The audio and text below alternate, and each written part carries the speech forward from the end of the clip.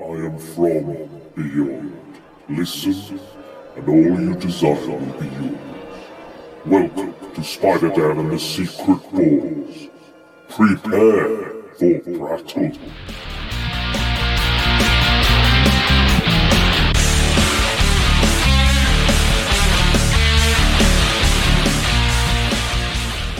Secret Ball Stories. Welcome to Prattle World. I'm your host, the ever-amazing, ever-spectacular Spider-Dan. And in this podcast, I spotlight entertainment's best-kept secrets that a mainstream audience may find boring. And welcome to another edition of Secret Ball Stories, where I invite guests to count down a personal top 5 list in high-fidelity fashion. And today, I have a self-confessed crazy cat lady to talk about our top 5 movie cats, good and bad, kind of a sequel to our Good Bad Movie Dogs podcast. So I have the crazy cat lady, the ultimate crazy cat lady. It's Shauna Cook. Hello there. Hello, Spider-Dan. Thank you for having me. I'm wearing my Garfield dress. Oh, in excellent. Celebration.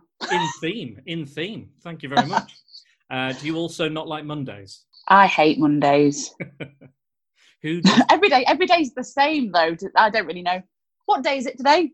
We're on Thursday. Don't ask me how I know, but I just do. I mean, I currently should have been in Florida sunning it up at the moment. Oh, no. But, yes, so that didn't happen. Oh, that top trumps my woe of the week. I'm supposed to be really? in Wales, you know. Oh, that's still good. Wales is good. Yeah. I've not been as much as I should, but I do like Wales. Florida's pretty cool, though. But yeah, to be fair, I went like a couple of years ago anyway with my dad. I was going with this time. It would have been pretty much the same holiday anyway. Silver linings. Never mind. Moving on. And work forced me to take the full 3 weeks off anyway. What are you going to do? That's why I'm keeping busy doing this stuff. So we're here to talk cats. I imagine you like cats, don't you? Oh, you know me. I love cats. I love them. I love dogs as well. I used to have 2 Rottweilers, but I'm obsessed with cats. I think they get quite a bad rep, really. But if you're a cat person, you really are a cat person. But I think a lot of people don't really understand cats unless you have one and you have like a close bond with your cats. I'm currently joined by one of my cats. She's sat with me, probably waiting for food. But I love cats. I think I do prefer cats to dogs. I do like dogs. I've had a good relationship with dogs, you know, for the most part. But I think there's something about, I'm a bit more of a kind of chill person. I think cats are a little bit more chill. And I just kind of, I feel like I've got a bit more of a bond with them than say a dog, perhaps. Yeah, definitely. I mean, this is what I mean. I think they are quite misinterpreted a lot of times. Dogs are kind of portrayed to be man's best friend. But I think I like cats because they are arrogant and you can't really tame them. And that's what I like about them. That's one of their quirks. I mean, we've all seen Tiger King, haven't we? So, and you did a fantastic bit of makeup as the Tiger King, Joe Exotic. Oh yes, Joe Exotic holding my ginger cat. I know. Just Bob. You've got to be very careful, you know, or you're gonna have to put a bullet in that motherfucker's eyes, you know. Between the eyes. I'm sure you don't want to do that. We've hit the tone now. I wasn't sure if swearing was on the cards, but Welcome. Fantastic. But yeah, I think especially in media, we're going to talk about movies. I think cats do have a bit of a bad rep, don't they? I think they tend to be the villains of the piece. They do. However, the films I've chosen, you were talking about kind of not being mainstream. Sorry, I am that. That's fine. I'll do the non-mainstream stuff. Yes, I'm very glad for that. And I might take you up on some of the films that you're suggesting to just try to broaden my film knowledge. Yeah. But I think some of the films I've chosen are classics. Most of them are Disney films, and I didn't realise that. But maybe not the Disney films you'd expect. But okay, but yes. Interesting. So we've decided that you're going to do good cats. Yes. Represented in films, and I'll do the bad cats. So I think you probably have the harder job than I've had, I think. I mean, I think there are a lot of bad cats in a lot of films, but I don't think they're as standouty roles as some of the cats I've chosen. Well, we'll see. Yeah, quite a lot of films actually do have very good cat protagonists. So that's something. Anyway, I was looking into kind of media culture and how that might affect cat welfare, but I think things are changing quite a lot for cats. social media portrays cats all the time in a lot of positive lights. Cat videos are everywhere, and I think that's done a lot of good for cats, actually. So I think so too, because you see them, being comfortable, being silly, falling off of things, getting themselves into all sorts of trouble. I think that that endears a cat to you. When you see the kind of standard cat hissing at people, you're not not endeared to that cat particularly. But I guess it's the same with dogs as well. Like if the dog barks at you, growls at you, you're kind of not going to feel that way. Yeah, definitely.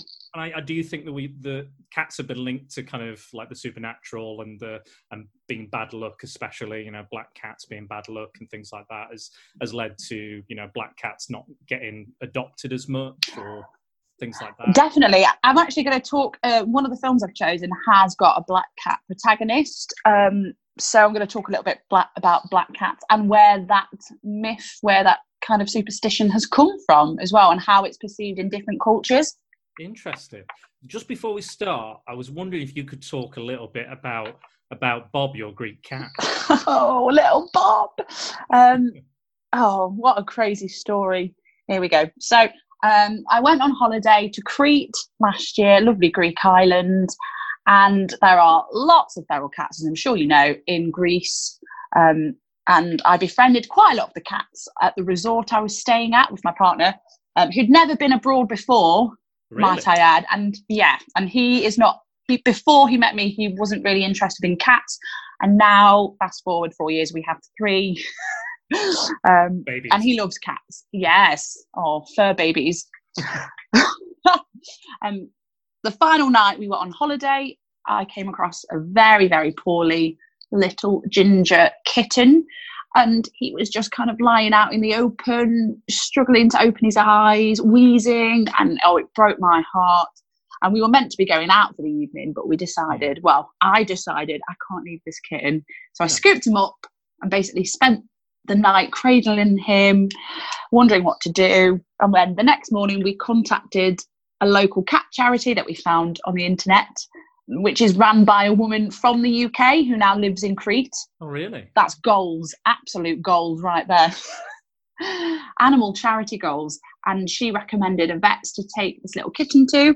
So we spent literally our last Euros. We were flying home 6 p.m. that evening. We took the kitten, Bob, we took him to the vets in the morning with our last Euros, spent it on him getting treated, some antibiotics, and then the vet took him in, and the woman from the animal charity took him in, and then fast forward a couple of months later, and my family friends set us up a GoFundMe page so people can donate money so we can bring Bob home to the UK. Absolutely bonkers, and something I never imagined would happen. And then little Bob arrived just before Christmas, and now he's a little tiger now. I've seen all your videos and his on his Instagram. What's his Instagram again? A Greek cat named Bob.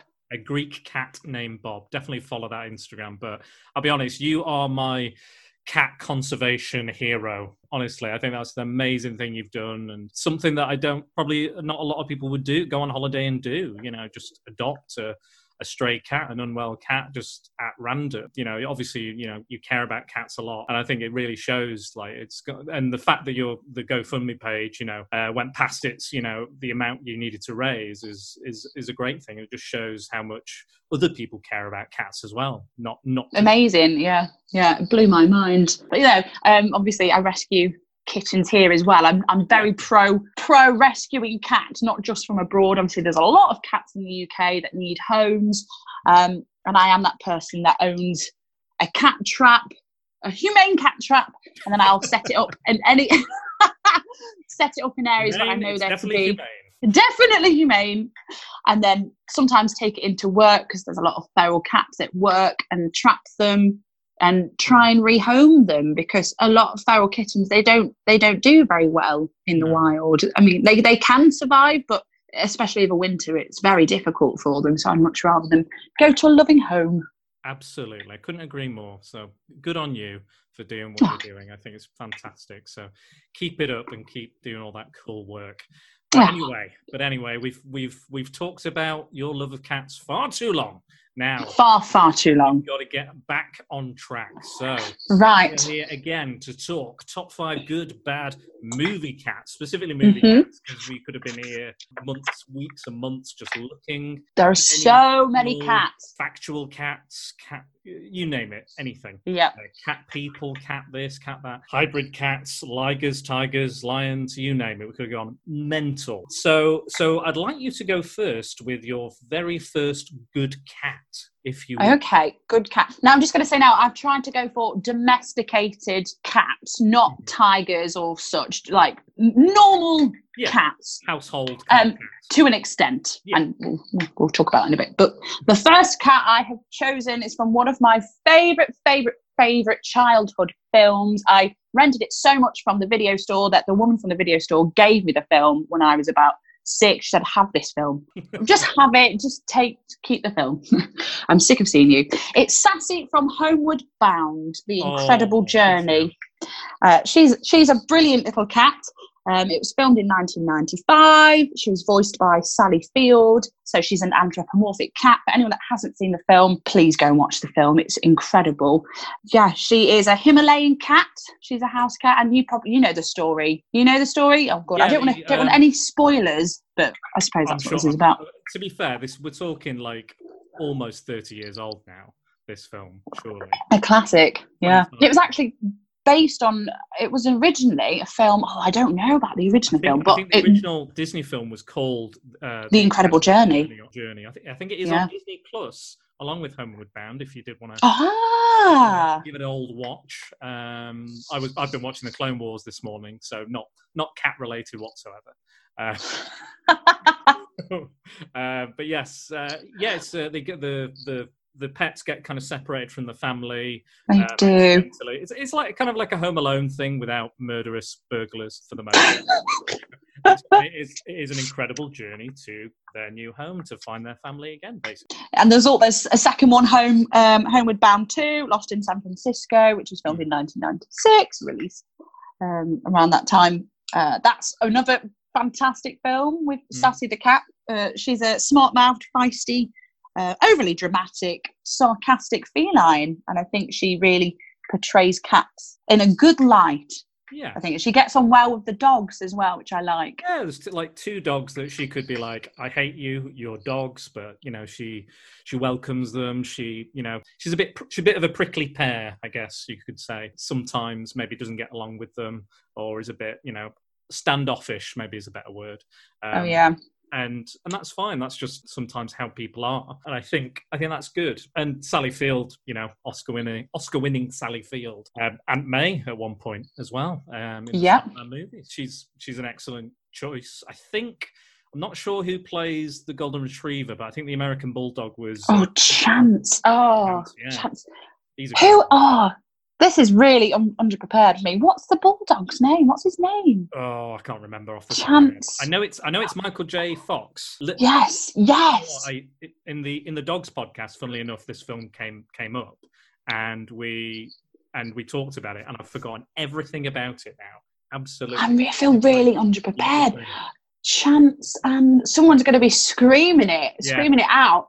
My friend Natalie, we talked about this a few months ago, like 2 months ago or something, and now I've forgotten everything about that film and all the things we talked about. I should have listened to the podcast that I did with her before I watched this. What an emotional roller coaster of a film. I mean, that film taught me to cry, to grieve, to love. As a child, I was obsessed. I mean, I thought we just automatically. Wow, I think that was the first film I remember as a child crying my eyes out at. And nothing bad really happens. It's very, very happy in the end, but there's just moments where you're on the edge of your seat. And what a Disney classic. It is. I think it's a very emotional in a good way. It's like a good cry. It's like a nice. Oh yeah. I think that's a really good choice. The way that it shows that dogs and cats do get along. There's not always this, hatred between these two animals, or they don't always get along. Because there's a ton of those videos again on like YouTube and social media where you see cats and dogs absolutely loving each other. So I think that's quite it's quite a good important message. But yeah, I thought that was a fantastic choice. Is there anything else you want to say about it particularly? Or say about Sassy? Oh, Sassy. No, I think probably I should really, but other than she was played by at least 10 different cats, Okay. which is really? very interesting. Yeah, the main cat that played her was called Tiki. She was the main animal actor, but yes, 10 different Himalayan cats. And what I will say is a Himalayan cat is a very expensive breed of cat. So you do not want to be losing a Himalayan cat somewhere in the American wilderness. And I mean, they had 10 of them, so that just shows you the amount of budget they have for that movie. They have 10 of those very expensive cats on set. So I wouldn't want to be the animal handler looking after them in case I lost one. I've said it. I've literally just realised that Shadow is the golden retriever, and Chance is the other doggo. I forgot. I totally forgot. Silly me. It's been a long time. Yeah, no, I think that's a great choice. I think it's a great movie. I need to watch it again. Like I said, I'd watch it after the last podcast I did with Natalie. But yeah, no, fantastic, excellent choice. Thank you very much. Are you ready for my first bad cat? I'm going to write these down because I'm going to have to do some research on them, because I guarantee I probably won't have heard of any of them. No, some of them are fairly obscure. Okay. Even for my particular case, I did a good digging, good deep dive into the cat genre, the bad cat genre. Lovely. So my number 5 bad cat is Rufus from Herbert West, The Reanimator. So this is a horror film. It's kind of like a modern day and a horror film about a scientist who has invented a formula that kind of reanimates dead tissue and dead things. So he's still trying to work it out. He's still trying to figure out what it does and how much to give like a person or an animal and things like that. But there are some pretty bad side effects to this serum. So this is like one of these proper like gory splatter movies. He moves in with this guy called Dan. Instantly, Dan has a cat called Rufus, and he instantly takes a disliking to Herbert West because he's this arrogant, kind of full of himself doctor who thinks he's just brilliant. He then moves in, and his girlfriend doesn't like Herbert West. Megan, I think she's called Megan. She doesn't like Herbert West. The cat doesn't like Herbert West. He's hissing at him. He's swiping at him, running away, not without good reason, because he's not a great guy. And later, Megan finds the corpse of Rufus in the fridge. Oh! Yeah. So the cat is dead, and they're like, "What the fuck, Herbert West?" And they're like, "Well, I found him." He says, I found the cat in the dustbin. He got his head inside a jar and suffocated to death. So I brought him inside, put him in the fridge, so he didn't go, he didn't smell, and that you didn't want to find him like that because it would have been very upsetting. And he's like, "Well, this is upsetting. Why have you got him in the fridge?" And it's like, what was I supposed to do? And one of the great lines is like, what did you want me to do? Leave a note. What would it say? Cat dead, details later. Like one of the best lines in the film. Later that night, doesn't stop there. Later that night, Dan's awoken in his bedroom to sounds of a struggle. So he runs down to the basement. And he finds Herbert West struggling with something, and he's throwing it back and forth. And he's trying to get it. It's on his back, and he's like trying to throw it off himself. He's like, "Help me!" And then we realise it's a cat, and it's Rufus the cat. After the struggle, they manage to throw the cat against the wall and kind of just. I think it kind of just severs the cat's spine. So when Herbert West gives these injections, the side effects are that they go on this kind of almost like murderous rampage. Their strength is increased. It basically turns into kind of like zombies, effectively. They kill him, and then Dan doesn't really believe him. He's like, I've managed to conquer brain death in living beings with this solution, with this reagent, he calls it. And he goes, "Right, well, would you agree the cat is now dead? It's like guts are hanging out. Its spine's back. It's got a broken back and everything." He's like, "Right." And he injects and he's like, "Don't expect it to dance. It's got a broken back." And then Rufus comes back to life, and it's like, proper. Sorry, what's it like? It's like this. Proper. This cat is just in pieces. So, like, what I found with the last podcast on bad dogs, they weren't necessarily bad dogs. It was more like bad owners leading to bad dogs. I think it's somewhere that the cats, it's a similar situation. There's a lot of kind of like vengeance-seeking cat movies that I found. Yeah. So when the owners have been killed or something's gone wrong, and the cats will then, or they've been, they've learned to eat human flesh, but someone's taught them, and then they learn the animal ways and things like that. So this kind of fits in, and I wanted to do like a zombie cat. I wanted to, get in the whole zombie cat genre. Oh my God! Like as if that's a genre. That's blown my mind. I guess the hell. It's a very Jesus small Christ. I wanted to include Pet Sematary because I think yes, I love that film. It's an amazing film. I've not seen the remake, but I love. No, I haven't. I love the original, but yeah, the cat is definitely the main antagonist, I'd say, and the source of what's to come. Yeah. Source of evil. Church, I think it's called, or Churchill, I think the name of the cat is. Yes. But yeah, I would have included that, but I thought maybe a little too obvious. I think most people probably would have gone with that as their first choice. But I went for a Rufus from the Reanimator. I think he's got a better name as well, Rufus. Wow.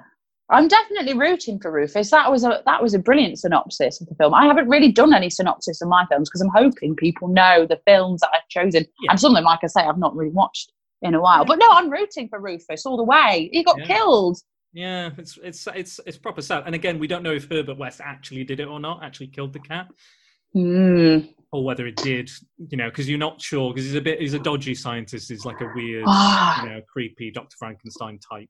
So he could have easily done that for something to experiment on. Oh no. I have to say, I don't like watching films where cats are killed. I'm so triggered. And it's ridiculous. I'm nearly 27 years old, but I can't. There's something in my brain that just can't deal with. I have literally walked out of cinemas before where the cat's died. No, I'm off. Honestly, it's pathetic. I know it's pathetic, but I can't get over it. I can't bring myself to watch something. There's literally websites out there like Does the Dog Die? I'm pretty sure that's a website where if there's a dog in it, you can see if the dog dies. That's me, definitely. I imagine there's probably a similar one for the cats. I imagine Does the Dog Die? So that might be quite a helpful website for yourself if you're wanting to avoid cat murder. I'm no spoilers here, but The Walking Dead is one of my favourite programs ever. And I don't know if you watch it or not, but there was a cat that appeared in one of the episodes recently, and I was so worried. I was like, this is going to spoil The Walking Dead for me forever if this cat is killed, like a domestic cat. There's a tiger also in it, another series, but I'm not going to spoil that. Yeah. But no, the cat did not get killed. It was just a nice, harmless cat there. And it trotted off. But thank God, because that would have spoiled The Walking Dead for me, and I've been really upset. It's a pretty bleak show, so I wouldn't be surprised if they would go to that length to make it even bleaker. I know. Oh. To be honest, you could probably, if you skip maybe the first 10, 15 minutes of the film, you probably could avoid all the cat murder stuff, and then it's just zombies anyway. But yeah, so that's all you need to know. He has this thing, injects the cat just to prove it, and then literally the scene after they're injecting humans with it. So if you like your zombies and your gore, I do like my zombies. It's a good little movie. It's based on a H.P. Lovecraft story as well. So if you like your Lovecraftian things, that's definitely one of the main shouts. The director actually died quite recently, which is quite sad. I really like his work. He does a lot of Lovecraftian stuff and adaptations and stuff, which is really, really good. Okay, are you ready for your next one? I am, and it's a controversial choice. I'm still not entirely sure myself whether this cat is good or not. I'm kind of on the fence, so I'll let the listeners decide. But there's quite a lot of academic writing about this particular character because it is such a I'll give you the name. Well, it's the Cheshire Cat from Alice in Wonderland. And I was sort of in a very divisive figure from the film. The Cheshire Cat is it's a tabby British short-haired cat. That is what the cat is. Popularised by Lewis Carroll in Alice's Adventures in Wonderland, written in 1865. Gender is male cat, and you all probably know the story, but from time to time its body disappears.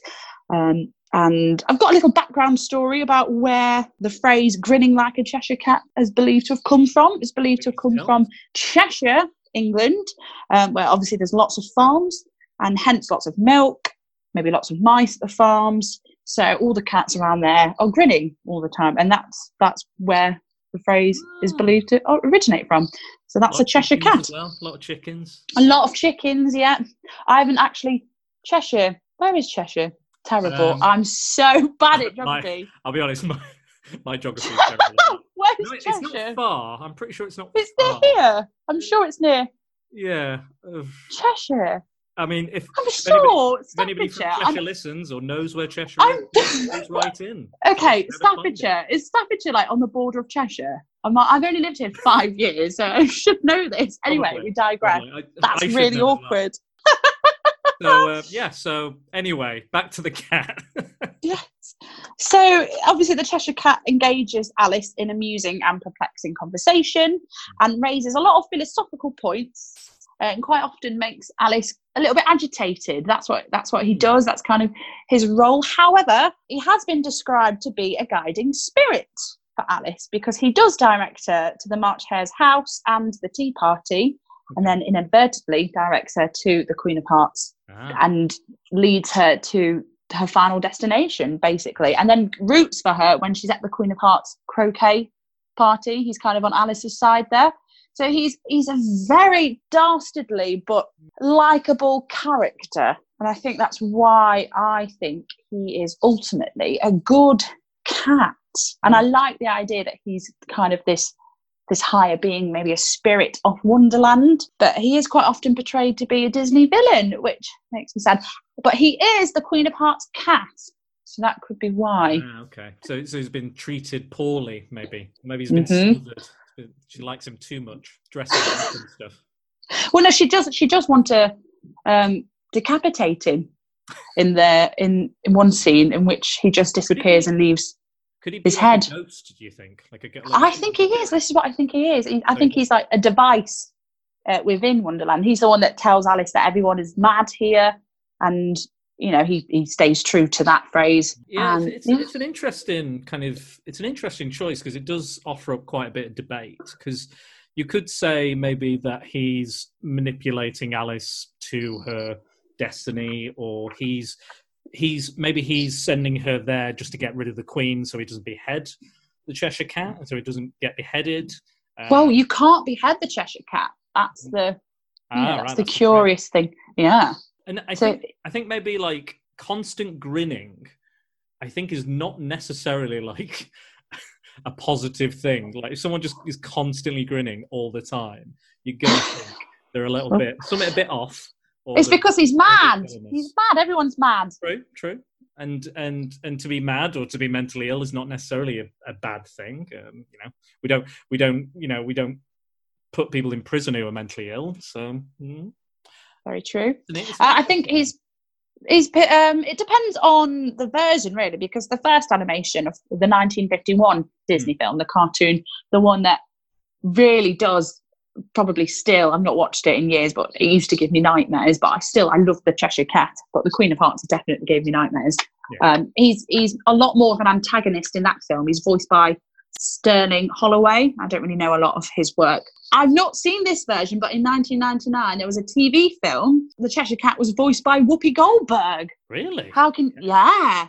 I need to see this. I need to find this version. You can't tell me that a bad cat will be voiced by Whoopi Goldberg. But 2010, the Tim Burton version, yes. Stephen Fry. I mean, top trumps. Yeah, I can see that. I mean, it's still a tricky one for me because I'm just like you could go either way with it. You could absolutely go either way with it.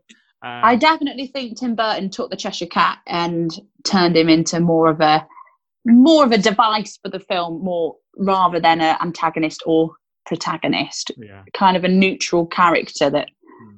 So like you say, he can't be defeated really because even the Queen of Hearts can't harm him. So he has nothing to lose really. But he does seem to guide Alice in a helpful way quite a lot of the time. Gets her to where she needs to be. Yeah. But is that for his own means? Is that for his own devices? Well, it could be.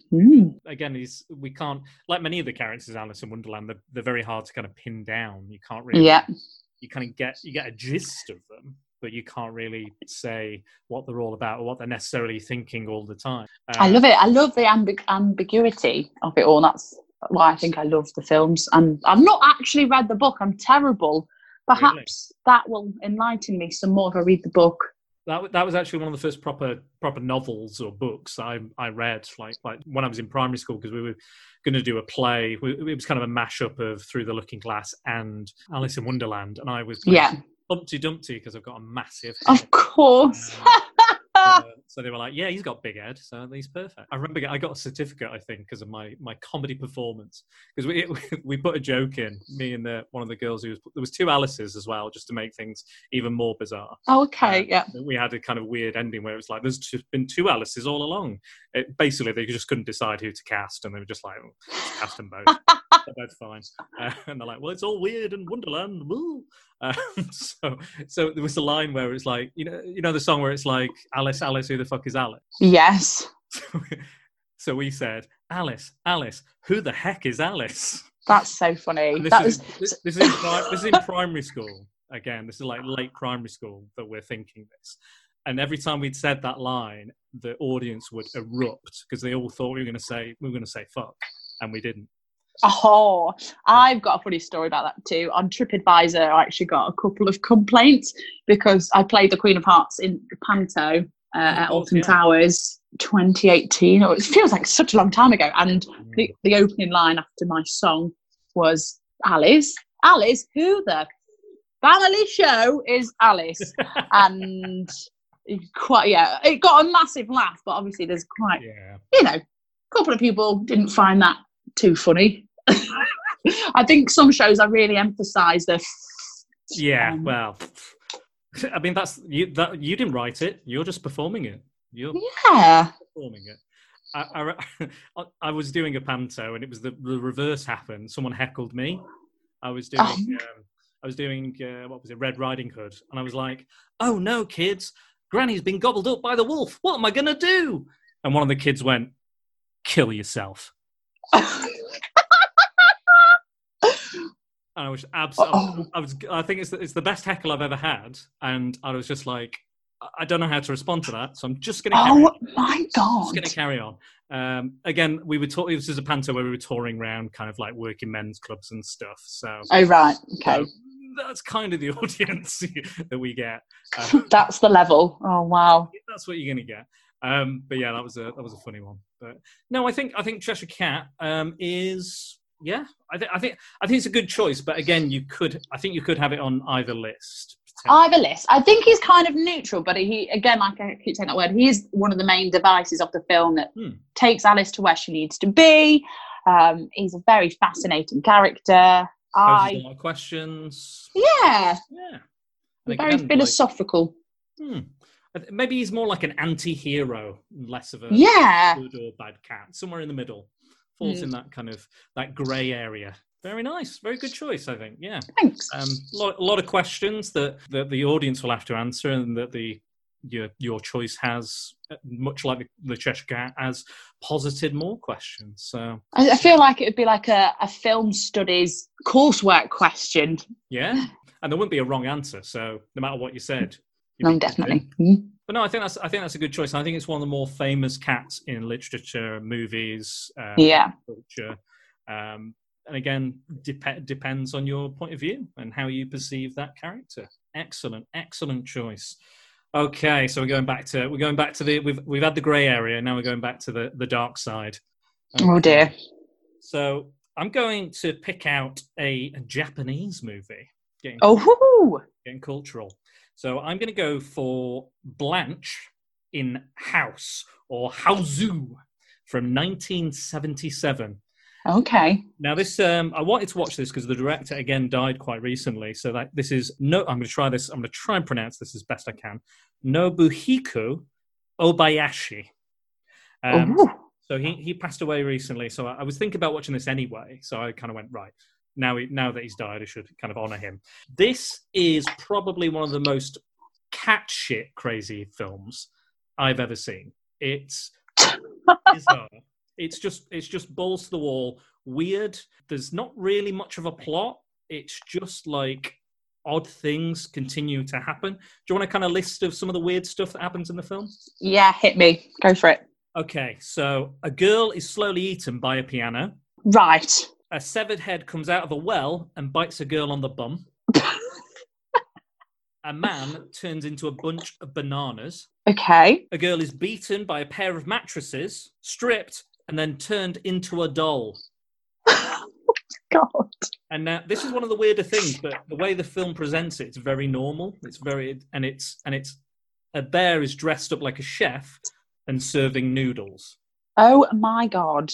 Okay, that's nothing to do with the plot or anything else. It's just there's a guy at a restaurant that just happens to be a bear next to the chef who's also dressed as a chef, and basically is there as well. This is a bizarre film. I'll try and give you a plot, but it follows this kind of weird, strange, dreamlike logic. Okay. And you kind of, it goes from like pure hilarity to one moment to kind of this weirdly haunting kind of atmosphere as well at the same time. So the plot is several schoolgirls who all have brilliant names, which kind of encapsulate each of their characters. So one's called like Gorgeous, and she's the beautiful girl. One's called Fantasy, who likes to daydream. One is called Mac, and she likes to eat. I imagine that's like McDonald's or something. all these wacky and weird ones. One of them's called Kung Fu because she's really like headstrong and good at martial arts, and so on and so on and so on. So even if you're they're very minimal kind of character traits, and that's it. That's all the kind of the depth you get to their characters. But basically, the summer holidays, and this girl has found out that her dad is remarrying. Her mum has died, and they're remarrying. Doesn't like that idea, so decides to take all of her friends over to her aunt's house, who she's not seen in years. She's like, oh, I remember her. She's got a nice house. Let's go and stay with her. So they go, and before they go, they're met by this white cat. It's like a white Persian cat, like a Dr. Evil type Persian cat. Nice, yeah. And it's got these twinkly eyes, and there's something a little, something a little ethereal about the cat, like kind of spiritual and ghost-like. But she kind of adopts the cat, and it's always kind of, it's a lot like the Cheshire Cat in a way. It's guiding her through the story, like guides her. It's sitting on her train seat. It's showing her where the house is, various other things. Don't worry, we're getting to the house very soon. They get into the house, they meet the aunt. That's what the film's called. It's House. So they get to the house, meet the aunt, and she's very welcoming. She's like, yeah, come in, no problem. And she has this kind of backstory about her. There was a man she loved during the war who basically, she said, I promise I'll always wait for you. I'll never leave this house. Me and my cat will always be here waiting for you to come back. We'll always wait here. Turns out never came back. She died, but she didn't know she died. And now she has to devour unmarried girls and women. Who? The cat? The cat and the woman are kind of these ghostly spirits, and they have to devour unmarried women. Yeah. Yeah, it's a bit mad. It's a little mad, to say the least. There's a lot of special effects that I imagine at the time were quite groundbreaking and quite, avant-garde. But now it's something you could just do on like Photoshop. These are like, when you're being a filmmaker for the first time, you're like, star wipe, all this sort of stuff. Like the weird little special effects are like these, all sorts of kind of crazy weird stuff. Like there's hand-drawn animation, there's all sorts of like the body parts come off and fly, the faces peel off and there's flames underneath. There's lasers shooting out piano keys and things like that. Just bizarre, weird stuff. But I think it kind of takes a genius director to do something that doesn't make any sense in a way. Yeah. It kind of like, to make that little sense of a film, you kind of have to be some sort of auteur. Yeah. To get that much out of it. And I really enjoyed it. It's mental. It's absolutely mental. And you kind of come out of it going, what did I just watch? But so is it a horror? What's the genre? It's a horror movie. It's like a horror comedy. It is horror. Yeah, it's a horror comedy. But again, an anime? It's not anime, no. It's live action. It sounds like... Oh, it is. It's live action. It does sound like an anime. It does sound like an anime, but it is definitely live action. But it's got elements, those kind of Japanese elements. I've watched some crazy Japanese films in my time, and this is definitely in the top 10. Absolutely. But yeah, it's not an anime. It would probably make more sense if it was an anime. But the cat is like in almost every frame of this film. Like you can't move for this cat. And she's definitely a crazy cat lady, much like you, this aunt, because every framed photo she has, or picture she has, is of this cat. Amazing. What kind of cat is it? So it's like this white Persian kind of... Oh, white Persian, thing. Yeah, you did say, yeah. Stereotypical evil cat. Yeah, exactly. Yeah, like Blofeld, Yeah. Doctor Evil. Dr. Evil, yeah. In fact, I've got another one on the list that's coming up next. Ooh. So bear in mind. But yeah, this cat is always kind of there or watching as these like murders and deaths take place. So she kind of works as kind of like a familiar, or like you said, like much like a Cheshire Cat, like a spirit guide type thing. But it's she's just like, there's a bit where the cat turns into a picture on the wall and then grows into this demonic cat and then fills the room up with What? blood. Oh, wow. Yeah. He's got these laser eyes and all sorts of weird stuff. But the cat is like the star of the show, the star of the film. You see the cat more than anything else. So that's why the cat is so kind of iconic with this film. Really interested in watching just the visual. How is this a film? What? It's, yeah. I don't even know what more else I can say about it. It's just a bizarre kind of mental film, and it has to be seen to be believed. Again, I don't think I can spoil it, really, because it's just a series of weird and wacky events. And the schoolgirls in it are very likable, very nice. They're very much like, tee kind of like Japanese schoolgirls, stereotypically so. But I think it was a good film. I think it's well directed. Again, the effects have dated quite a bit, but it kind of also gives it a kind of weird charm, like a kitsch charm. But yeah, that was Blanche from House, 1977. Blanche. So who was Blanche? Is that the name of the aunt? That's Blanche. the name of the cat. That's the name of the cat. Oh, the fantastic Blanche. The only other Blanche I know is the one that was the lady from Coronation Street, like the old woman Blanche with the big glasses. If she died and haunted Deirdre. Oh, what a fantastic name for a cat. Blanche. I imagine it's because it's a white cat. Like all the characters are named like fantasy because they're Deirdre. I know. I love it though. I love it. Blanche, blank, white cat. Yeah. Blanche. Well, Blanche is white, isn't it, in French? Yeah, but I believe so. I'm still picturing the old lady from Coronation Street. Blanche. You know what? She doesn't look too dissimilar when she starts off. She's in a wheelchair. She's got white hair. But yeah, it's very creepy imagery from the aunt because she's always in this kind of in this Japanese wedding gown, and she's constant. The more of the girl she eats, the younger she gets, and she starts to kind of look like the main character, Gorgeous, in the film. So yeah, this is way before The Ring and all that other stuff. This is your original Japanese haunted house story. What year was it? 1977. Oh wow! So quite old then. Yeah, fairly old. And so was he. That's probably why he died recently. God rest his soul. Nobuhiko Obayashi. What a great film. What a great evil cat. Fabulous. Yes. So that was my fourth evil cat. Moving down our list. This is your number 3, I think. Yeah, my number 3. Another basic bitch film because I'm really not that. I've really not seen many crazy films. Not many out there films. This is a film that a lot of people have told me to watch because I'm a big Marvel fan. I don't know loads about the Marvel sort of universe. I know you do, so you can help me fill in a lot of the gaps. But it is a film that I hadn't watched until last month, actually, and I fell in love with it.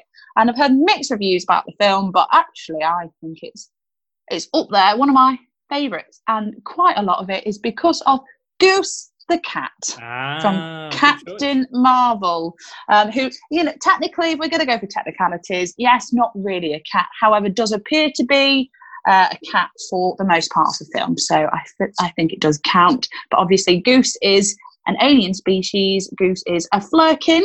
I was trying to do some research on Flurkins, and I don't know where they're from. Where are they from? I'm not sure. I'm not sure myself, to be honest. I have read the comic where they introduce Goose is kind of her cat. In the comics, Goose is actually called Chewie. Goose is called Chewie after Chewbacca. That's right. I think. But in the film, they didn't want to cross-contaminate their franchises. Though. No, they didn't, and they also named it quite aptly after Goose Bradshaw from Top Gun because it's a very Top Gun feely film. So. I quite like that bit of info, but you already knew that, so God. Yeah, but other people might not, though, so that's good.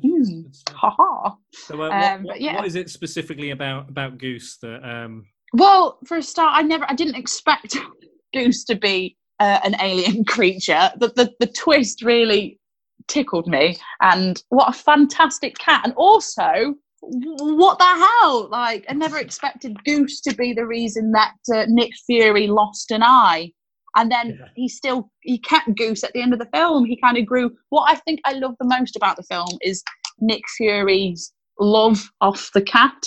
And it was just... It's a bit of a softer Nick Fury as well. He's not been through all the hardship and heartache. Yeah.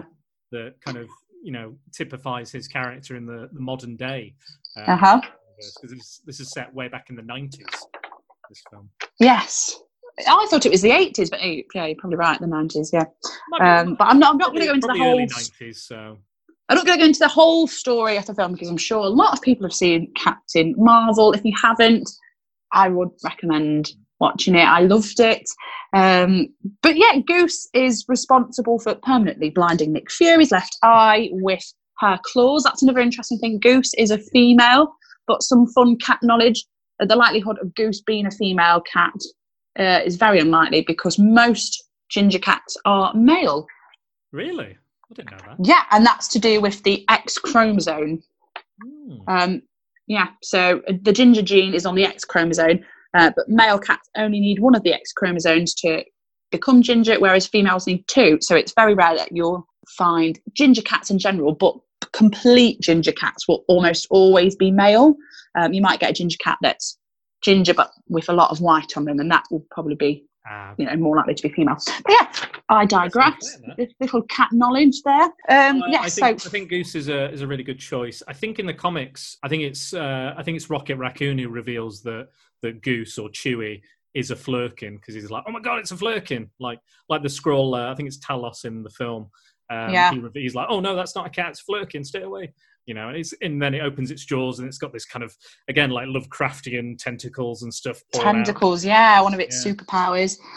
Pocket dimension, superhuman durability. They've got a lot of superpowers. They've got a lot of stuff going for them, Flurkin. And the fact that they always kind of disguise themselves to look like cats is amazing.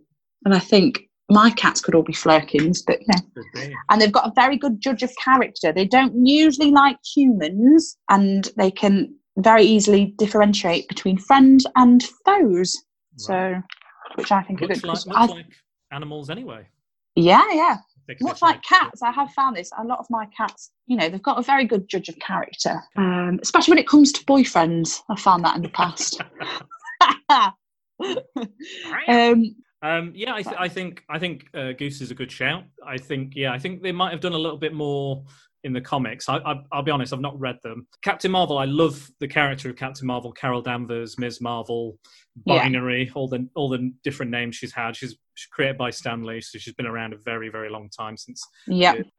She's had a lot of ups and downs in her the writing of her, and in the representation of women. When the women's lib movement came along, Ms. Marvel was one of the main characters when they started writing female-led superhero books. She was one of the flagship titles. So a very important character for that kind of movement. Amazing. Along with the Cat and who else was there? It's like Mockingbird and a few others kind of were bit. She-Hulk as well was a big one. Spider-Woman, initially they started off as kind of like, let's just do a female version of the male hero. But over time, obviously, they developed and became very much their own characters and did their own. Oh, can I just say that Captain Marvel is a million times, but we're not getting into a Marvel debate here, but I don't really like Captain America. I just find him a bit bland. Fair enough. Captain Marvel's badass. Yeah. I think there's some argument there for Captain America. We could do a deep dive, and I could be like, "You're wrong. You're definitely wrong." No. Well, technically she's actually in the comics. She's ranked higher. She's a colonel. So she outranks him, and she tells him that Colonel Marvel. I outrank you, Captain. So piss off. But yeah, she's been a great character. There's a lot of people called Captain Marvel as well in the comics. There was the son of the original Captain, Marvel. Marvel in the comics was a male. In the film, Marvel is a female. Yes. Kind of makes more sense, really. But I'm glad they had a Marvel character. Got Monica Rambeau, and that's who Goose belonged to originally, isn't it? In the film, anyway. Marvel, yeah. Yeah, and there's one of my favourites is Monica Rambeau, who's the first female Captain Marvel and the first black female Captain Marvel and the first female black leader of the Avengers as well. So big. She's the daughter of her best friend in the film, Monica. So I think Yes. Yeah, so the little girl who chooses the colours of her armour, the red and blue, Ah. that's Monica Rambeau. So I'm glad they had that in there, and she's going to be in the Vision and Scarlet Witch show as well. So that's going to be. Is she? I don't know if she'll have superpowers or not. We'll see. But I really like that character. Are there any notable dog characters in the Marvel universe? I can't think of any. Do you remember the original Guardians of the Galaxy? Ah, yes. There's a dog in a spacesuit. Now he's called Cosmo, and he is a psychic and telekinetic Russian dog. So he was a cosmonaut. So the Russians shot him into space. He got lost, and he developed like superpowers. And then he runs this kind of like space station, and him and Rocket Raccoon like do not get on. So he kind of made a little bit of a cameo. His accent, he's written phonetically in the book, so you kind of see where the Russian accent comes in. That's funny. Speech bubbles and stuff. So yeah, fantastic, great choice, and you know, flying the Marvel flag, I like it. Yeah, but again, another Disney film. Yeah, technically, yeah. Yeah, but I mean, at least you've gone away from what you would consider like mainstream Disney. Kind of. No, Marvel's very mainstream. Well, now it is. Not when I was into it when I was like 6. Back in the day, yeah. Like, but no, that I like. That's I like rubbish, Goose. that is. That's right, rubbish. Yeah. But no, Goose, like a notable feline figure in the Marvel universe, flying the flag, like you say, for Marvel. Not really. I've got kind of a crush on. I've got a comic book crush on a character called Tigra, who's kind of like a female tiger person. Yeah. She basically walks around in a bikini as well, so that probably is why I'm attracted to her a little bit. Yeah, but that's not a proper feline. Not a domesticated cat / No, lurking. Not really. I'm trying to think off the top of my head if there's any actual like proper cats. Not off the top of my head, apart from the one you've mentioned, apart from Goose and Chewie. No, I can't really think of one. I'm sure I could look it up. I know there's like cat people and like feline-ish characters, but not one not an actual like domesticated cat I can think of right now. Good. I'll leave that one with you then. No, that's good. I'll do some research. I'll let you know if I find any more. I'm sure there's one that's really obvious. I'm just going to hit myself when I come off of this and go like, oh no, that was the one I should have. Cool. Are you ready for the next bad cat? Yeah, hit me. Okay, so this is Mr. Tinkles. Oh, Mr. Tinkles. From Cats and Dogs. Oh, God. Not a great movie, I'll be honest. However, Mr. Tinkles is the highlight of the whole film. Like, absolutely, he's the best thing in the film. He's most entertaining. He's got the best lines. It's just the most fun you can have with this film is with Mr. Tinkles. Basically, the premise is quite, bizarre. Cats and dogs are super intelligent, can talk, and they have like rival spy organizations or terrorist and spy organizations going on.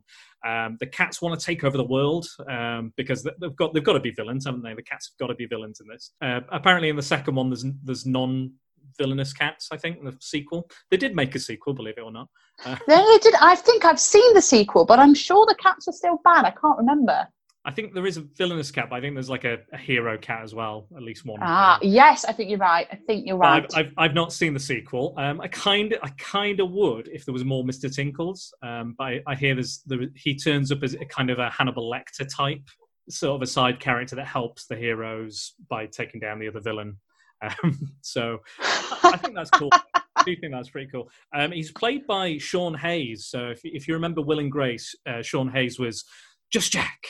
In Will and Grace, which I had quite a soft spot for back in the day when it was on. Outgoing for its time. There's not many gay sitcoms out at that time. Very progressive, so I appreciated it. But yeah, he's fantastic. He's just so funny. He's hilarious. Like every line, it's got this like arrogance and this seething hatred for everybody, and everything's wrong with the world. I'm going to change it. Like there's a bit at the Has end. he got an accent? What's his accent? It's not really an accent. It's basically just him doing like I didn't know it was him. In fact, the voice he had was so like strong. I was like, who is that guy? But no, he's kind of. It's very much like it's kind of a Dr. Evil-esque impression. Yes. Because I mean, obviously, he's kind of based on Mr. Bigglesworth and Blofeld. He's a white Persian cat. It's a very similar kind of thing. There's a great bit where he has this stupid henchman, and he sets fire to this room with Jeff Goldblum and his family, and it's a calico. Oh my god! Yeah, As if I forgot that Jeff Goldblum's in the film. He stars in it, yeah. So the whole plot of Mr. Tinkles is that Jeff Goldblum's trying to find a cure for dog allergies. And what Mr. Tinkles wants to do is reverse engineer that and make everyone allergic to dogs. Genius. And that's how you win the war between cats and dogs, apparently. But yeah, there's this bit where he sets fire to this room, all the family's in it, and the calico sidekick's about to come out, and he's like, he says, hey, what are you doing? He's like, you need to stay here, and he's like, why? And he's like, because I hate you. Oh my god, yeah, because I hate you. And like he pretends to be his owner, who's like this disabled guy, and he's like, to this factory, and he's like, yes, hello, human workers. I'm not a cat attempting to take over the world. Goodbye. Yes, because the owner can't talk. He's kind of in. Oh my god, very debilitated. Catatonic. Oh, the puns. Oh, the cat puns. Do you know that was I've been doing some reading about cats in the media and how they're sort of misrepresented, and that was one of the films that someone had written, to say that this is, it's a really bad representation of cats, especially as it's, it's a child's film. But I watched that film and it made me love cats 10 million times more, if anything, because it's such a funny film. And Mr. Bigglesworth, what a character. Mr. Tinkles, what a character, Mr. Tinkles. Oh, Mr. Tinkles, Mr. Bigglesworth, but right, him. To be fair, like Mr. Bigglesworth, before he loses his hair, does look exactly like him. So yeah. But I think he's brilliant. There's a deleted scene on YouTube or on the DVD where he's in different outfits and he's auditioning for different roles in different movies. So he's like saying lines from Casablanca and all that sort of stuff. But he does his own like twist on it, and it's hilarious. It's brilliant. When the sequel came out as well, on the press tour, they didn't interview the stars. They didn't interview people or anything. They interviewed Mr. Tinkles, like the press. Oh wow! And they interviewed with the puppet of Mr. Tinkles. And again, you can find that on YouTube as well, and I highly recommend it. You can watch the whole film, but you're just watching it for Mr. Tinkles. Fast forward it to the Mr. Tinkles bits if you want, because if I ever watch it again, that's what I will do, because it's just funny. I think it's the performance as well. I think it's the performance, it's the writing. It feels like a lot of it was improvised as well, so I imagine that's probably played out. But I think Sean Hayes was fantastic in the role, and I don't think I would have liked the film as much if he was not Mr. Tinkles or that character was not in the movie. But he's very much like the Bond villain. He's the most Bond-like villain I have on my list of villainous cats.